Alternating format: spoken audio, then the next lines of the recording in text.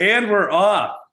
This is an exciting show. 22 years in the making, as I just said backstage.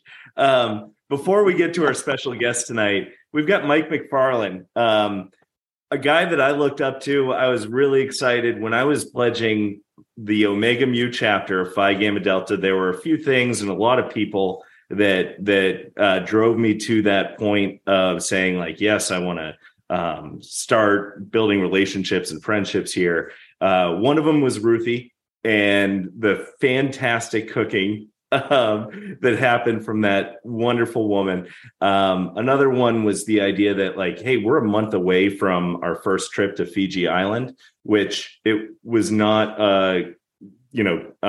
tropical island in the Pacific. It was somewhere else. We'll get to that. Yeah, most people don't add island but to the behind Fiji to confirm that you're talking about Fiji.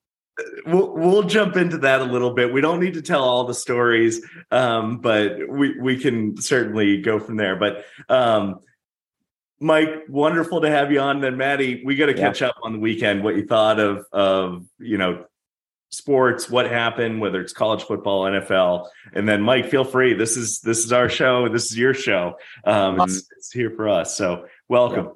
Yeah, welcome. Good to have you.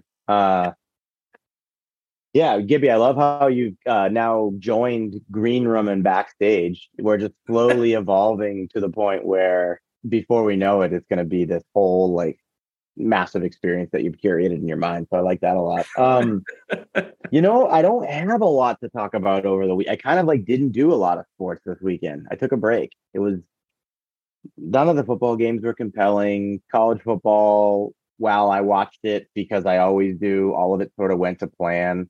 Not a lot of chaos. So it was kind of a nice weekend to tune out and not do any sports. But I don't have a better update than that. That's all I've got for you. Well, and you did play your first round in 3 months today. I did. Played 14 holes. Yep. Yeah. If we have any listeners who happen to be going on a golf trip in the next 4 or 5 months and happen to be drafting a team for that golf trip, everything was in play. Everything was right where it needed to be. So I'll leave that there. So, Mike, it's been, I don't know, last time we actually had a conversation, I think when Facebook first started, you were teaching, and in a way, and you were sending videos out, and at times there might've been some crazy sunglasses, but I know things might've changed, from then, but, so tell us where you're at now, and we'll dive into a little bit of the history too. But sure, yeah. So, boy, you just referenced when Facebook started. It was 2008. I know. Yeah, that's a crazy thing for people that weren't in college. Yeah, no, I had it in college too. Yeah, thing to use as a tool to connect with people, and that was a great way to do it, right? You referenced that time. At that time, I was teaching abroad with my wife. In a rural school in the jungle, really in the jungle mountains of Honduras.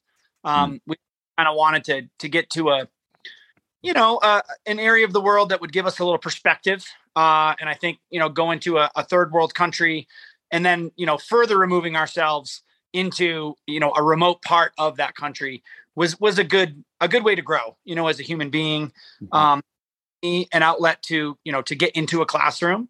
I did not get my degree, in education.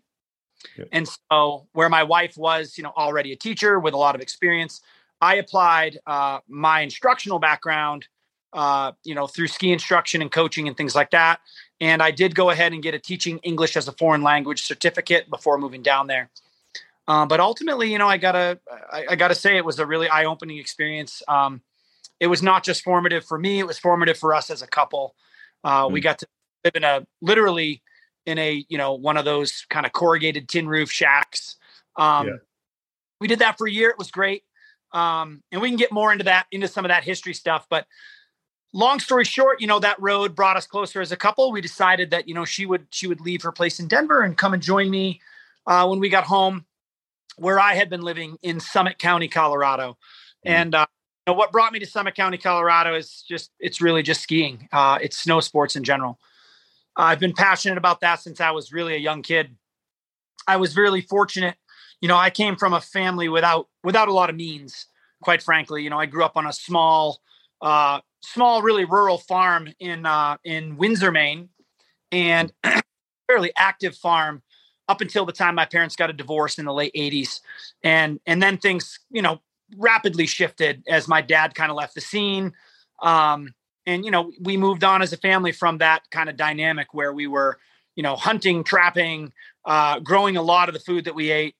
And so I was really fortunate that my dad and my mom, they really found time to provide us a new outlet, and skiing was that outlet. And cool. Back then it was very, very budget minded skiing. So being from Windsor, which is close to Augusta, we did a lot of trips to play in mountain, Skowhegan. We'd go to Mount Abrams, which was relatively close to the Bethel area. And then, even places like Saddleback, Sugarloaf, and Sunday River at times, that was, for us, was an expensive trip. And so I just feel a lot of gratitude for the fact that my dad, he was kind of the first trip I took. He was like, hey, I want to take you to learn how to ski, let's bring your brothers and we're going to do this thing. And it was like an instant love, truly instant love, to the point where, I wanted skis, I ended up, getting a set of used skis and building jumps in my backyard. And we built truly built a lot of jumps, Mike. You got to. So, and I knew about this love like early on in my story at the castle in Fiji, but we would wake up Saturday morning at 9 a.m. and Ashton, Mike, our other friends, Hubie, JD, were gone by like 5:30, 6 a.m. A few other people I know, Sellers, would go out with you guys too. And it was like, all right, we're waking up. We're 19 years old or 21 years old, collecting bottles that are still in cans and trying to figure out what we're doing Saturday night. And these guys are gone and putting in, a day's work in the mountains. And then we'd get dumped on with snow and you'd see like, all these guys are building this ridiculous ski jump that goes down the hill, like to the river. And I was like, I've skied like 3 times. I don't cross over the blue squares. That's enough for me. These guys are, else. I knew the passion was real. A great from the FIGAM days is that ski jump, it was not just after the first dump. We'd actually, after experimenting a little bit, we actually went to one of those sites on campus where they were doing preparing excavation work for a big build that was upcoming. Yeah. And we all we did is talk to a dump truck driver, not a site form. I mean, talk about loose. And we said, hey, instead of carting that off to wherever you're going to go dump it, why don't you just bring it over to this FIGAM house right down the road, show you where to dump it in the backyard. And I couldn't. The guy said yes. And I don't know, we must have brought in at least 20 yards of grass, and he dumped it in a huge mound, and we reworked it. All of a sudden, all we needed was the snow to fall because we had the structure of this tabletop jump all built right in the backyard. So that was really the beginning of all that really fun stuff at the house. Setting up rails and having essentially a backyard terrain park. So that's the best. That's the best. I mean, all of that was part of that growing and kind of passion producing process of like, wow, I'm figuring out that there's a track that I'm going to be on that involves snow sports in the ski industry and things like that. So you asked where I'm now, Summit County, Colorado. This is my 22nd year being in the ski industry. I've been at the same place, the same organization, the same ski and ride school all those years up at Copper Mountain. Mm-hmm. It's just been a great experience. It's really afforded me the chance to forge a lifestyle here with really centered around outdoors. And, being from Maine and even New England in general, and a lot of places in the United States, when winter hits, your outdoor life has to kind of take a back seat. For a lot of people, it's like that. Yeah. Footballs and the basketballs, baseballs and soccer balls all get put in a bin, and you kind of put it away and you kind of figure out what you're going to do. And skiing really gave me that outlet to like, no, winter is when I'm gearing up. I'm getting ready for my time to shine. And I think that's really helped me stay active, staying with the environment around me and provide Honestly, a great outlet for my children. It starts getting dark early. I mean, here we are. We just had our switch, our fall back for daylight savings. It's cool because for most people, it's like, oh, that marks the beginning of the end of all the outdoor fun. And for us in Summit County, that's, everyone is feeling the fever of like, oh, it's all about to start. Yeah. You get every season out there too. Like, and we talked about this. This is the first time you and I have met, but we talked a little bit about this in Gibby's backstage green room. And I've spent time in Colorado where that is like, and you're from Maine too, right? So New England has a little bit of this because we do have all the seasons and we do have different activities that you can do during those seasons to stay active and stay with it. But it is a different vibe out there because the mountains and the Summit County community, even in Vail and other places like that, like, yeah, that's there for skiing, but the summertime people are up there mountain biking, they're riding the mountain coaster. Like there's things to do to get out in nature and be a little bit closer. And it is absolutely a fact that people who spend time outside with nature, specifically near water, if possible, are just more mentally happy and more content with what they're doing. And so I'm like stoked for you, plus a little jealous because I had that life for a little while. And now I don't quite have it as much as I did. And so I can feel like your energy coming through. And I'm like, I'm with it because it's just like it feeds off of itself. So that's cool. Summit County Copper was one of my favorite mountains too. You're teaching, you're one of the ski instructors there on the mountain. Well, getting into Copper, I can cover a little bit of that, but I want to touch on something you just said. You talked about community, you have this great community. One of the things that really stands out to me from my childhood to now in Maine, especially where I was from in Maine, really a podunk town. My town had 900 people when I was in high school. It was an outlier thing to be engaged in skiing and snowboarding and really thinking a lot about that type of recreational outlet. That was an outlier. You were like, that's what you guys do, and out here it's the complete opposite. Yeah. I think you're outlier if you're the person who just holes up on the couch on the weekends. Yep. Here in the winter, it's not an expectation. I wouldn't put it out there that far, but I would say that it's really it's a privilege living that we really embrace and hold ourselves to. And one of my roles at Copper, I have progressed in my career, from just being a ski instructor and a coach. Now I run a lot of the ski school. Cool. I'm manager for the adult side of our ski and ride school. And with that, there's a lot of different various programs and responsibilities I have. And one of those is the Over the Hill Gang.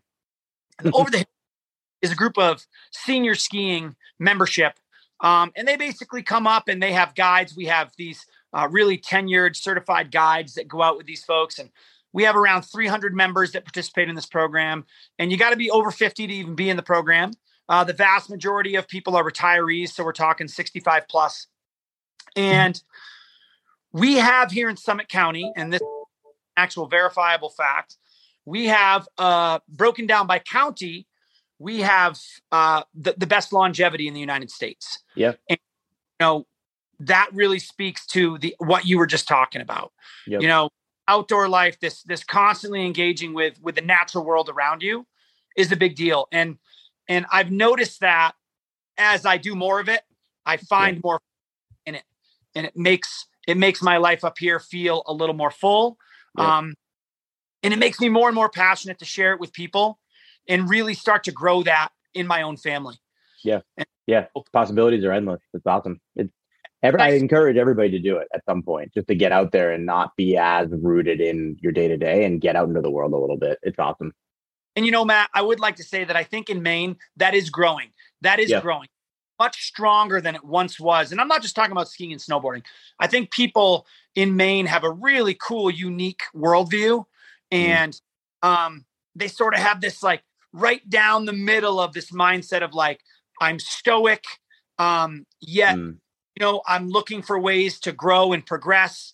I'm independent, but I'm also willing to honor your independence, and let you be your own self. And I think Mainers have a really neat way of doing that. And I think that in just these last 20 years since I've been gone, I've really noticed a growth in my own friends, my family that remain there.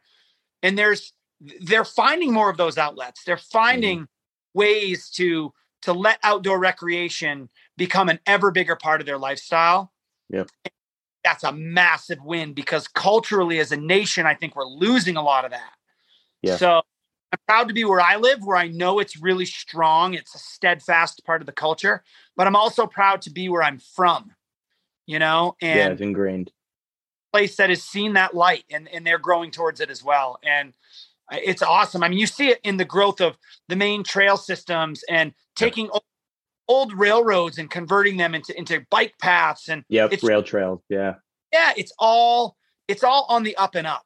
And to me, because I think that's healthy for humanity, period. And a lot of time too. Yeah, I agree. It's like providing people the opportunity, but also the space to do it. I know when I lived in Boulder, and you've probably seen this, you spent some time there, they built that paved bike trail that, has both sides, and it doesn't cross any major roads.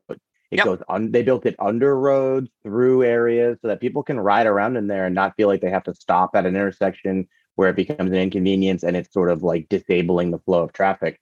So it's like accommodating for it. It's having the space to do it and doing it well. And I think Colorado nails that. That's definitely something I don't notice as much of here in like the general like Boston area. I'm proud of that. I'm proud to be a Coloradan. I'm proud to support those initiatives that help fund those projects. And, I guess I'm just proud to be in a community where we take all of that, that's at the fore. That's something that people are really thinking about, that they're prioritizing. And I think a lot of other kind of ancillary, I guess I would say like ancillary consequences that are beneficial for everybody. Prolonged health and longevity, mental health in a time when mental health is a crucial issue. I would say globally, but certainly here focused in the United States. Yep. For sure. And we're finding ways that link this mindset of harnessing the outdoor culture and how it's healthy emotionally, spiritually, etc. Agree. Yeah. And Mike, I think you hit on a good point too. Like proud to be, in the community. And I think that's something that you feel in Maine too. Like there is some stoicism, but I think there's a tremendous pride to live in the eastern northernmost state. And I'm going to get to another point too. Maybe not the northernmost state in the you got what I did there. I'm a segue guy. You're going out west. So you went out west initially. You went further out west recently. I saw on Facebook, and my wife, Nina, was like, I'm so jealous. I would love to live there. So Alaska. Yeah. You plotted some land. What are you doing out there? What's going on? And tell us a little bit about the story, because I'm super intrigued. It's a place that I haven't been, would love to. It's a bucket list item for me. Well, here, I'll tell a very quick abbreviated version of this whole little journey. So graduated from University of Maine, right? Phi Gamma Delta Omega Mu proud. And 5 days after graduation, I was in a U-Haul towing my vehicle behind me, headed west. The vision was Boulder. Yep. I'm going to live there. I'm going to try to get a real job, make a career. I was definitely into technical writing and some things like that at the time, thinking that I would, go work for a firm of some kind and kind of be their editor guy, their PR guy, doing a lot of that kind of stuff. I only lasted a few months because I had really underestimated how much Boulder is a city. It was from a tiny, tiny little cow town. We had one store in town, no restaurants, no liquor stores, no real businesses. We had one store. And to move to a city like that, I think it only had maybe 150,000 people when I moved there. Yeah. It was overwhelming. And I got a job. It was an office job. And I got to say, a couple months in, I was like, wow, I'm kind of hating this a little bit. And what happened was one of the nearby ski areas, Loveland, which is in the race to open first in the United States. It won the race that year. They opened, they announced, and I drove up. I actually told my boss, I said, hey, I'm going to get a little work done, stay a little late. I want to go to Loveland. So I took a day off of work and went up. And I took that drive one time. I left Boulder, Got to Loveland maybe an hour and 30 minutes later. And I said, what have I done? I'm not doing this anymore. What did I seriously move 2,200 miles across the country to still be this far from the skiing that I've envisioned is part of my plan? And so, boom, I actually attended a job fair the following week up at Copper Mountain, and the rest is history. I saw a ski instructor role. I jumped right in there, and, they hired me. And that winter, that was it. I only lasted. So I moved out there in May to Boulder. And by late October, I had moved up to Frisco, Colorado. And that's really been that kind of, it was like a blunder that kind of got me to where I needed to be. And you'll see I'm segueing into Alaska here. It's okay. But no, it was I love this 20-year journey here in the mountains. And during that time, other passions got rekindled. Skiing has always been number one for me. I mean, outside of things like family and my wife and, my siblings who I'm still close with and who still actually have both moved from Maine as well. And we all live out here. Skiing has always been kind of first and foremost. It's something I feel like I almost really couldn't live without. Skiing and snowboarding. I love to snowboard too. I'm into a few other, kind of niche snow sports like snow skating, and I'm into, I've been on snow bikes and all that funny stuff. But anyway, I started realizing like, wow, I live in this great state that offers these supreme outdoor opportunities, skiing chief among them. Right. But then there's these other things, you've got hunting and fishing here that is really hard to rival. And I know the diehards up in Montana would want to argue with that. And I know there's probably folks in California that would be like, oh no, we got our places. And even the guys in Maine would be like, oh baby, let me show you some places in Maine. But I realized I have access to things that not a lot of people have access to.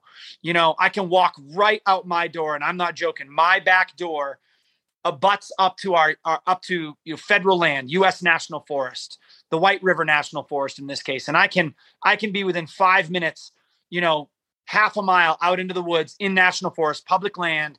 And there are hundreds of thousands of acres of it right behind my house. So I started this journey of like wondering, like, I need to grow more. It's just been skiing. Like, what else is there?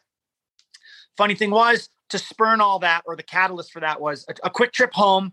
One autumn, I went home just for a short while. Watch out there, cat. I got a cat on my lap here. Get out of here.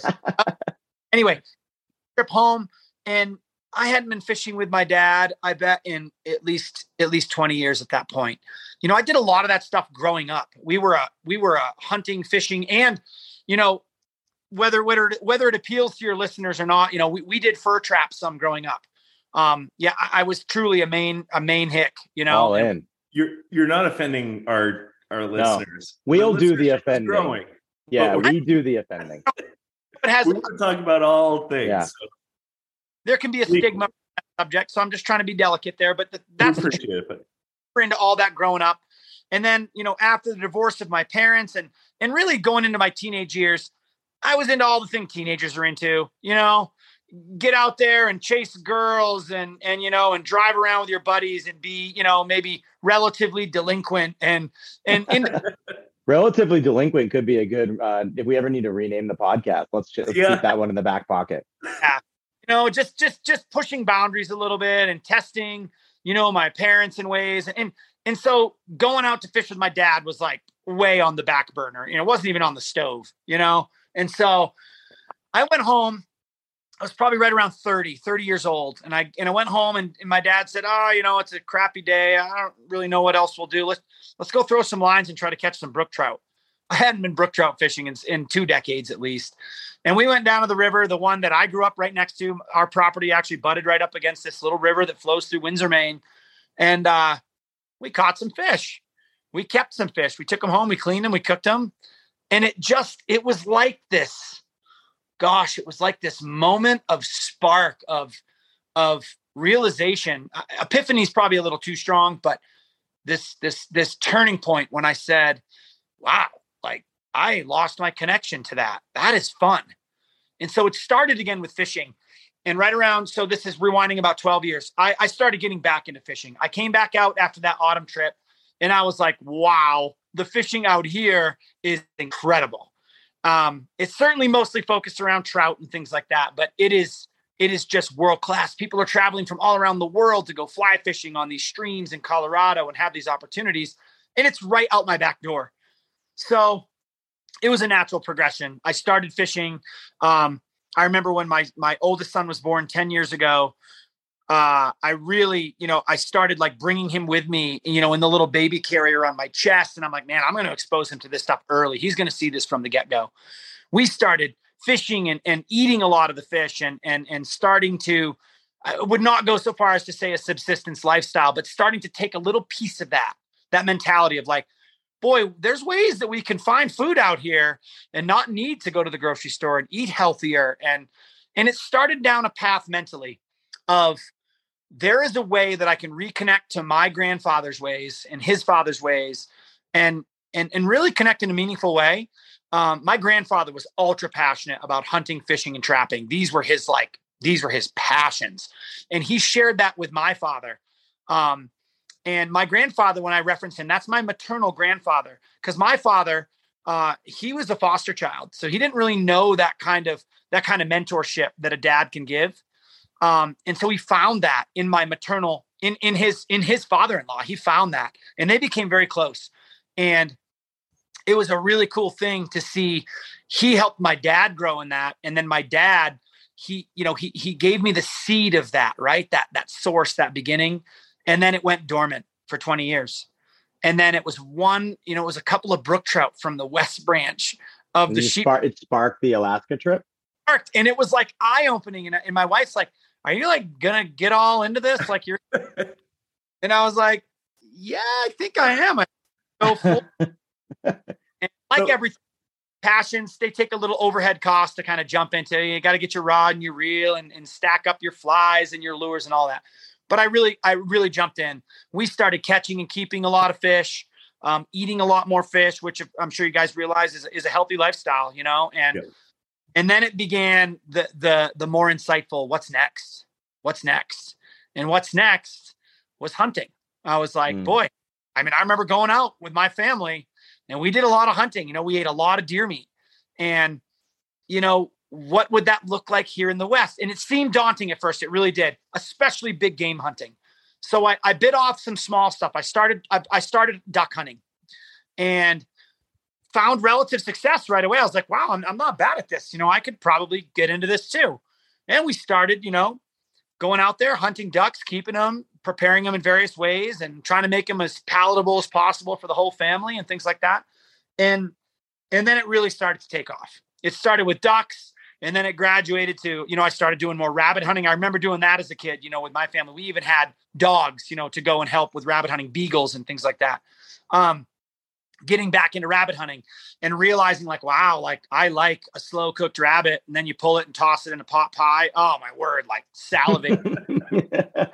and it's all healthy, like there's so much stigma around like, eating too much red meat and eating, industrially raised, when you think about industrially raised livestock and what's, the implications of some of that kind of eating. Right. And boy, I do like to eat meat, but there might be a better way to do it. And so this was all a growing vision of eating more holistically, being more of that field to table mindset. Like, let me source my own food.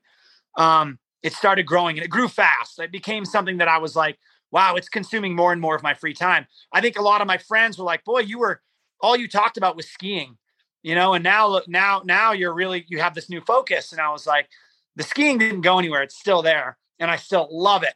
But there's this sense of I can have a more tied to nature lifestyle than I ever have before.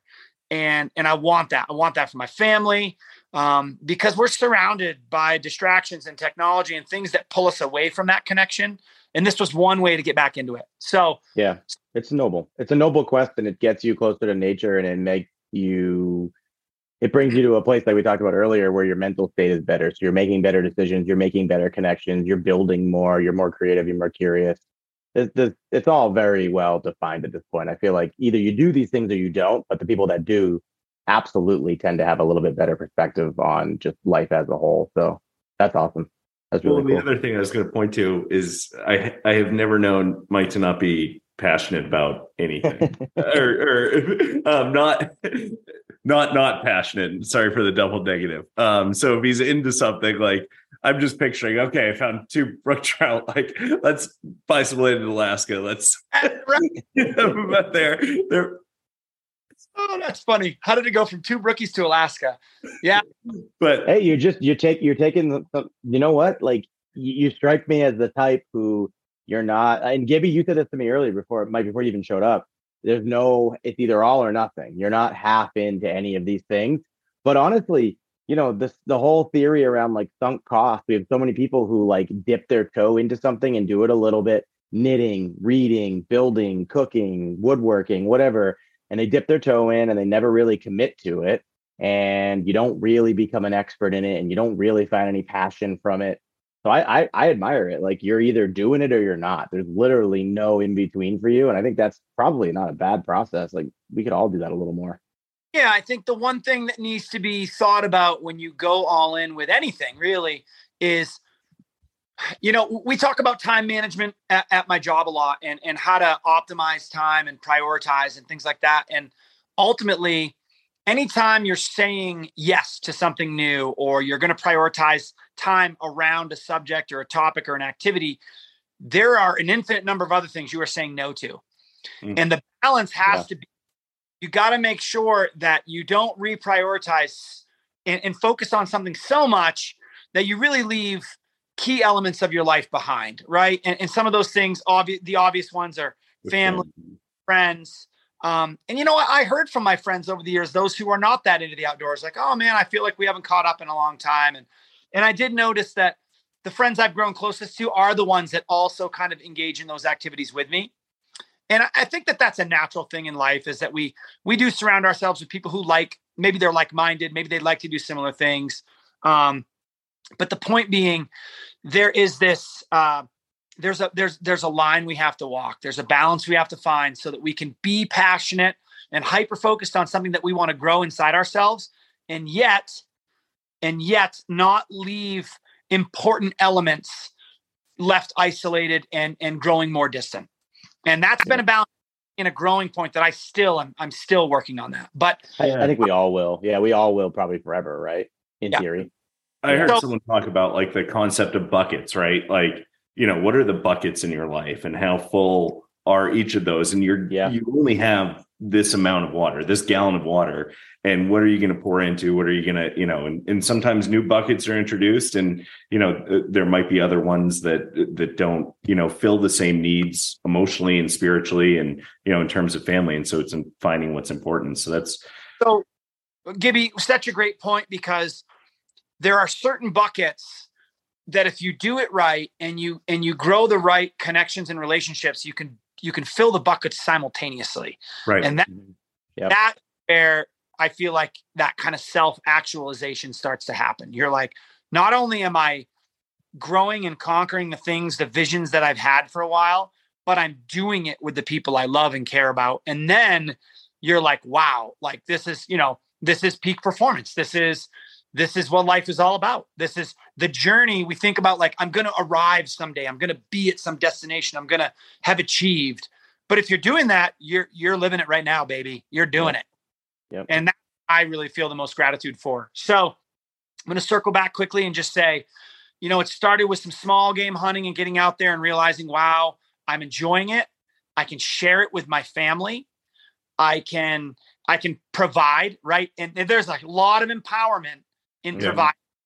And you guys know that just from when you have a good career and you can provide the things that your family wants and needs, there's empowerment there. And it was the next step for me to take that into, I can go harvest an animal and process it myself and turn it into food that is delectable for my family, my friends, my guests to enjoy. And so the next step, you know, was deer hunting. And, you know, I jumped right back into that. You know, I had, as a kid, you know, I had never shot a deer in Maine, because I didn't go out much after about age 12, 13. But I watched my brothers have success, my father have success, and I was around that a lot. And And I was like, wow, like it's a daunting thing out in the West. There's a lot of space. You know, these are vast, huge spaces. And you're like, wow, one little me get out there in that giant space and actually succeed at finding animals, tracking them down and successfully harvesting them.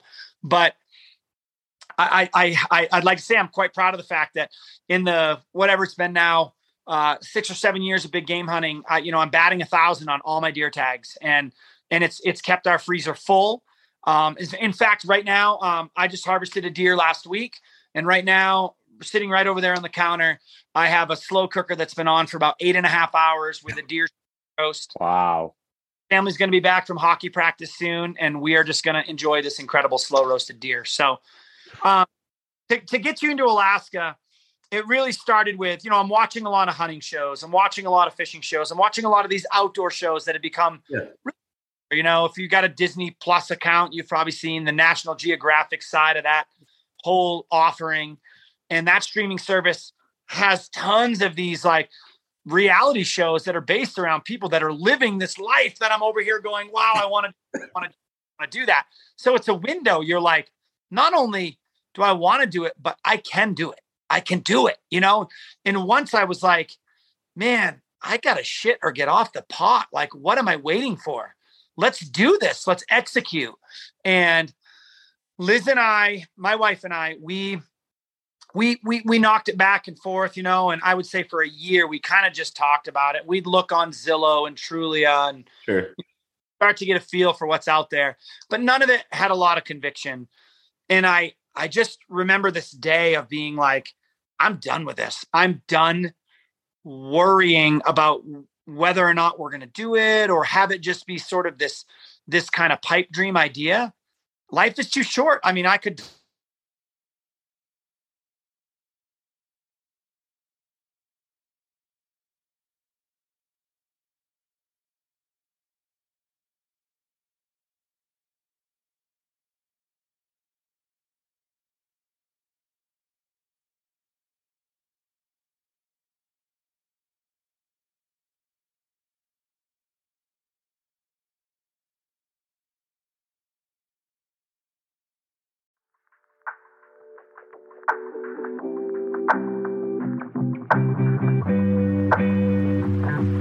Thank you.